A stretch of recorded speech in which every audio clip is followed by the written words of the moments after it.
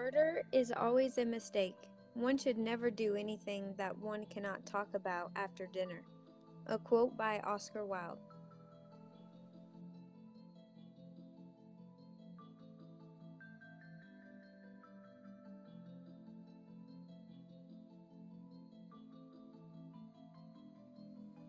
Hey y'all, welcome back to another episode on Texas Chicks Who Talk Murder. What's up, Shay? How's it going?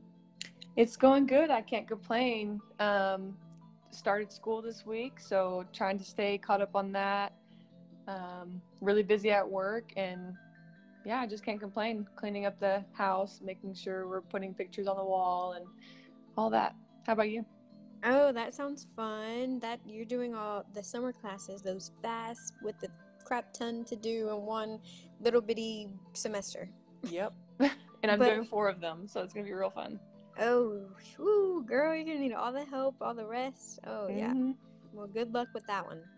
Um, I'm doing good. I can't complain. Definitely ready for the weekend. Busy at home, busy with the kids and the husband and my work, and trying to get some sun, but it seems like I'm just burning my skin. But yeah, I'm pretty good.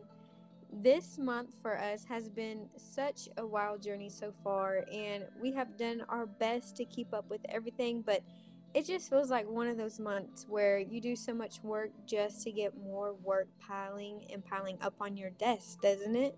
It really does. Like, especially at work, my boss is like selling all these things and it's stressing me out, but I have to tell myself, Cheyenne, it'll be okay because it'll all be done when it Yeah. needs to be done. It'll all work out. Yeah, we tell ourselves that as we're like pulling our hair out and I like know. going on, I don't, energy drinks. Well, some of us go on energy drinks, and then the other part of us are going on coffee. So yeah, it's just been one of those seasons, but I can't complain. Super blessed and happy to be able to do these new things. And with that being said, that doesn't mean that we don't like to get a break from reality and the craziness going all around us and share some of these crazy cases with you guys. So, are you ready? I'm always ready. Okay, good. Good answer. Today, we will be going over the tragic death of Angela Samoda. I got most of my information from wikipedia.org and the cinemaholic.com website. Angela had a name, obviously, but she went by the name she went by the name Angie, and she was born in Alameda, California on September 19th, 1964. She was a beautiful, smart, intelligent woman who was really trying to build herself an education and a life all on her own and for herself. She actually decided to enroll in Southern Methodist University in Dallas, Texas, and during her time schooling, she became part of the Zeta Alpha sorority and really excelled in it. She was going to school to earn a degree in computer science and electrical engineering.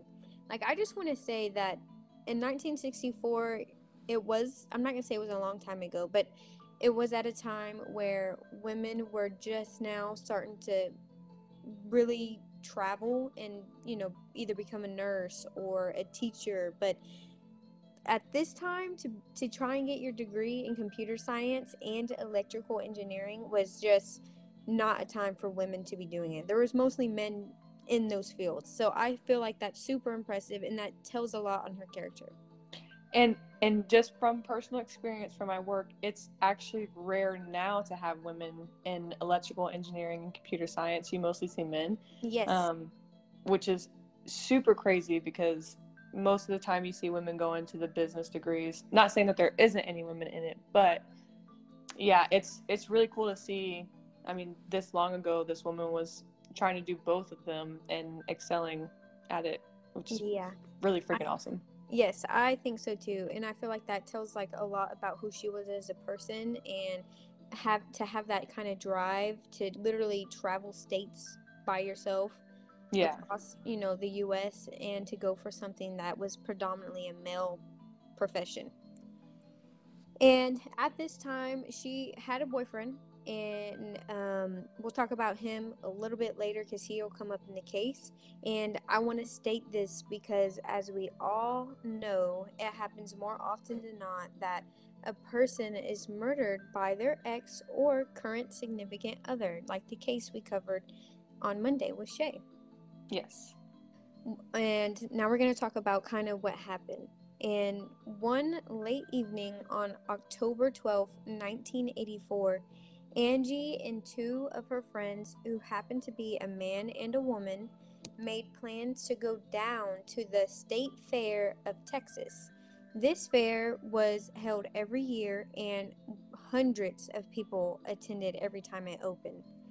Her boyfriend didn't join her in going down to the fair because he was currently working in construction and had to be up super, super early in the morning and wanted to make sure he got enough rest. Well, this is at least what he told police when given his statement after he was taken in for questioning in regards to what happened to Angie. Yeah, I was just about to say, oh yeah, that sounds like Jonathan. You know, he's always sleeping, but he wouldn't murder me. Hopefully. Well, he better not, girl. No, but I'm So, just saying, like, oh, that's like sounds normal. But yeah, then you said that's what he told the police. Now I'm like, okay, got me yeah. thinking. So just, you can never put anybody out, I feel like. Mm-hmm. So during that night of them going out, at some point, the three friends decided to go to the Rio Dance Club for some dancing. And the male friend told police that during their time out, Angie was very, very social. She walked from table to table, chatting with anyone, making conversations, and it seemed to him like she knew almost everyone at the club. After they were finished at the club, they loaded into a vehicle which Angie was driving, so I can assume it was her car that they took, but it didn't confirm if it was hers or not. And one by one, she dropped her friends off. The first friend that she dropped off was the male, and that was around 1 o'clock in the morning. And then she went to go drop off the woman friend. I would like to also point out that the male and Angie live pretty close to one another. It was about a 5 to 10 minute walking distance from one another. When police questioned him, he told them that after Andy dropped him off, he went inside his home and basically just went to bed. That's what they all say, though. Yes. So now Hmm. we have a few different. Okay, is it the boyfriend? Did he really go to sleep because he had to work construction? Was it this guy she was with? Mm. Stroking Well, my chin in suspicion. I know. So before Angie actually went home, though, she would go and stop by her boyfriend's house and then return home. The boyfriend told police that around 1:45 in the morning, he received a call from Angie and she began telling him that there was this man in her home and asked her um like this man had asked her if he could use her phone in her bathroom. When speaking with the investigators, he said that he wasn't sure if she let him in or if he was already there when she literally walked through the front door.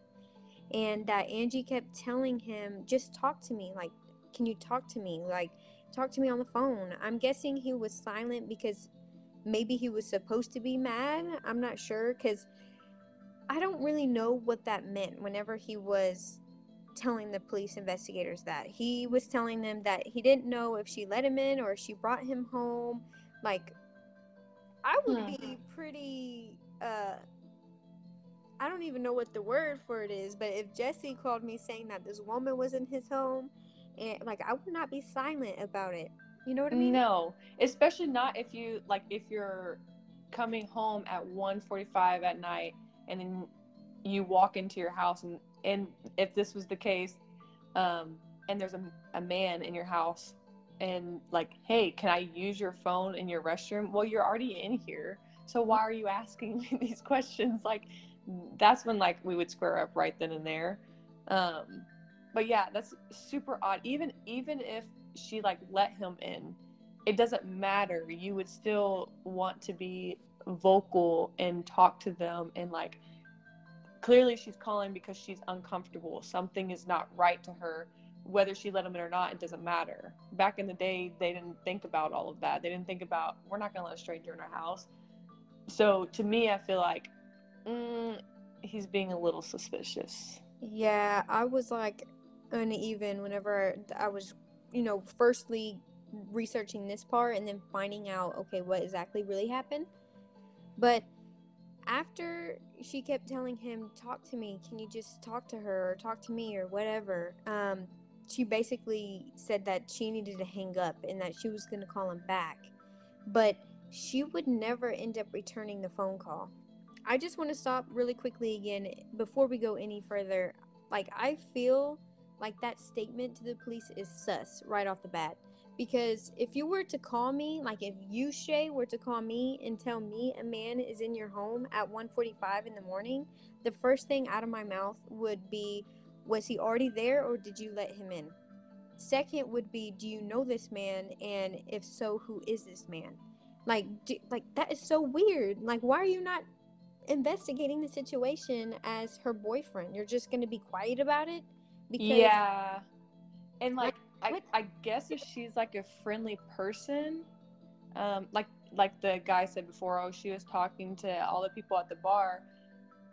Maybe it could have been that she knew this person, but they were just started to act really weird. Because if she's in school, I'm sure she knows a lot of people. And that's when you first said like, oh, she was talking to everybody like she knew all of them. She possibly could have. She was in a sorority. She was always talking to people, and she goes to all these classes for her degree. She could have known a lot of those people, and maybe she even knew this person. But the thing is, with that, is when she was on the phone with the boyfriend, she said, there's a man in my house. She didn't say Tyler or Ben is in my house. She did not know the name of that man, or she would have said it, right? Yeah. So weird. Okay. Super After weird. she hung up and didn't call him back, this is when the boyfriend decided to call her. And after he got no answer, he went to her home and knocked on the door and still did not get an answer. So, after not getting a response, he made a few phone calls which connected him to the police station, and they were dispatched in minutes. They would arrive at her house at 2:17 a.m. and ended up having to break through the door in order to get in there. They discovered Angie's lifeless body, naked and covered in blood, on her bed. Autopsy results would come back confirming that she had been sexually assaulted and she died from multiple stab wounds to her heart. Like, that is so sad to me. Like, even if at this point we don't know, well, I know, but y'all don't know if the boyfriend did it or not, but to know that maybe he didn't, and know that you were the last person to speak to her alive and you didn't say anything on the phone to try and see who this man was, you were just silent because you were mad. Yeah. I also think it's a little weird that she called at 1:45. He gave her some time, so probably let's say 10 minutes. That's like 1:55. Then he's like there in 10 minutes and he calls 911. So he's also the same distance away from like the friend was, 5 to 10 minutes. Yes, that is very. So, So at this time, obviously they found her, and the police started investigating the crime scene and collected what could have been DNA. But as we all know, at this time period, there wasn't very much technology that could really help detective close cases. And at first, they suspected the 23-year-old male who attended Angie and that other woman the night that they went out to the fair and then they went to the club. They also suspected that her boyfriend could also be the killer that they were searching for. During their times of questioning, they really couldn't pin anything on them, or anyone for that matter, and the case remained unsolved for quite some time.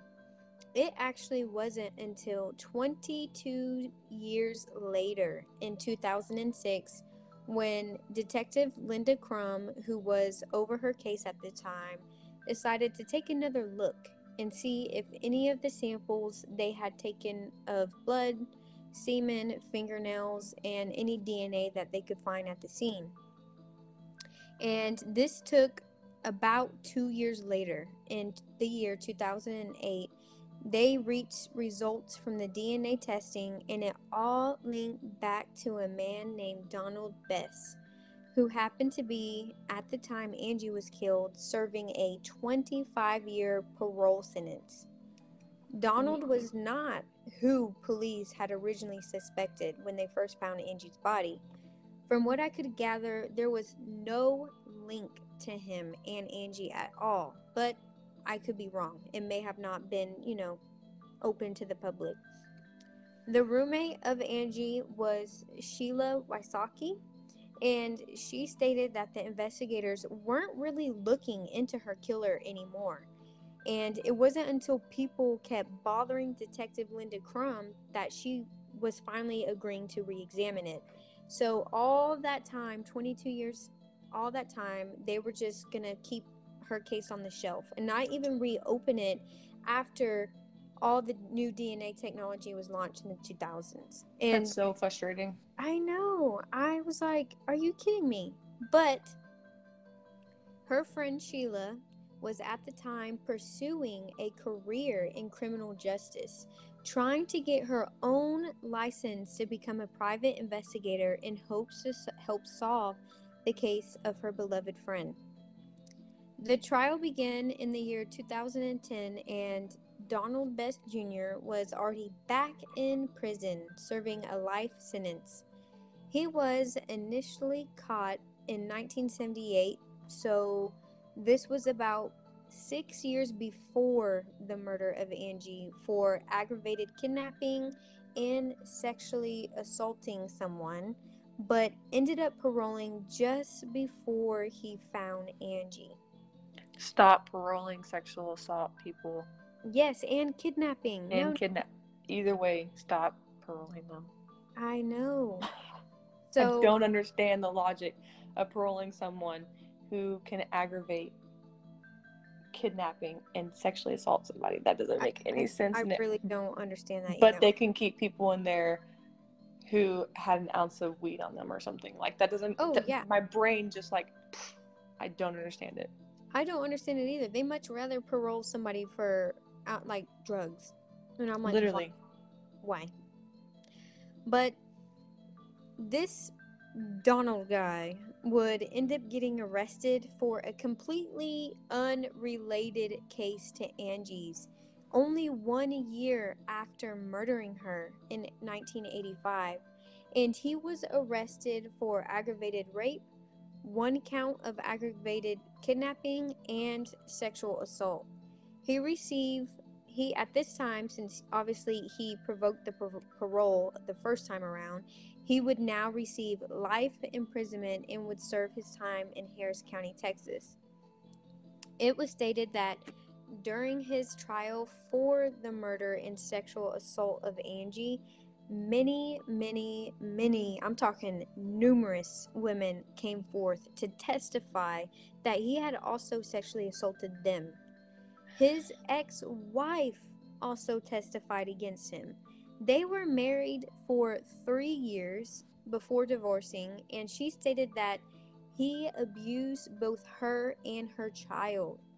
And with Angie's case, the prosecutors were seeking the death sentence because he was already serving a life sentence in prison and felt that the death sentence was what was needed to be done for her justice to be served. So obviously he was charged and found guilty, and the death sentence was granted.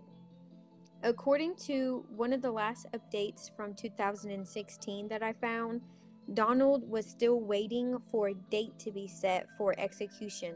Until then, he remains waiting in Polunsky Prison.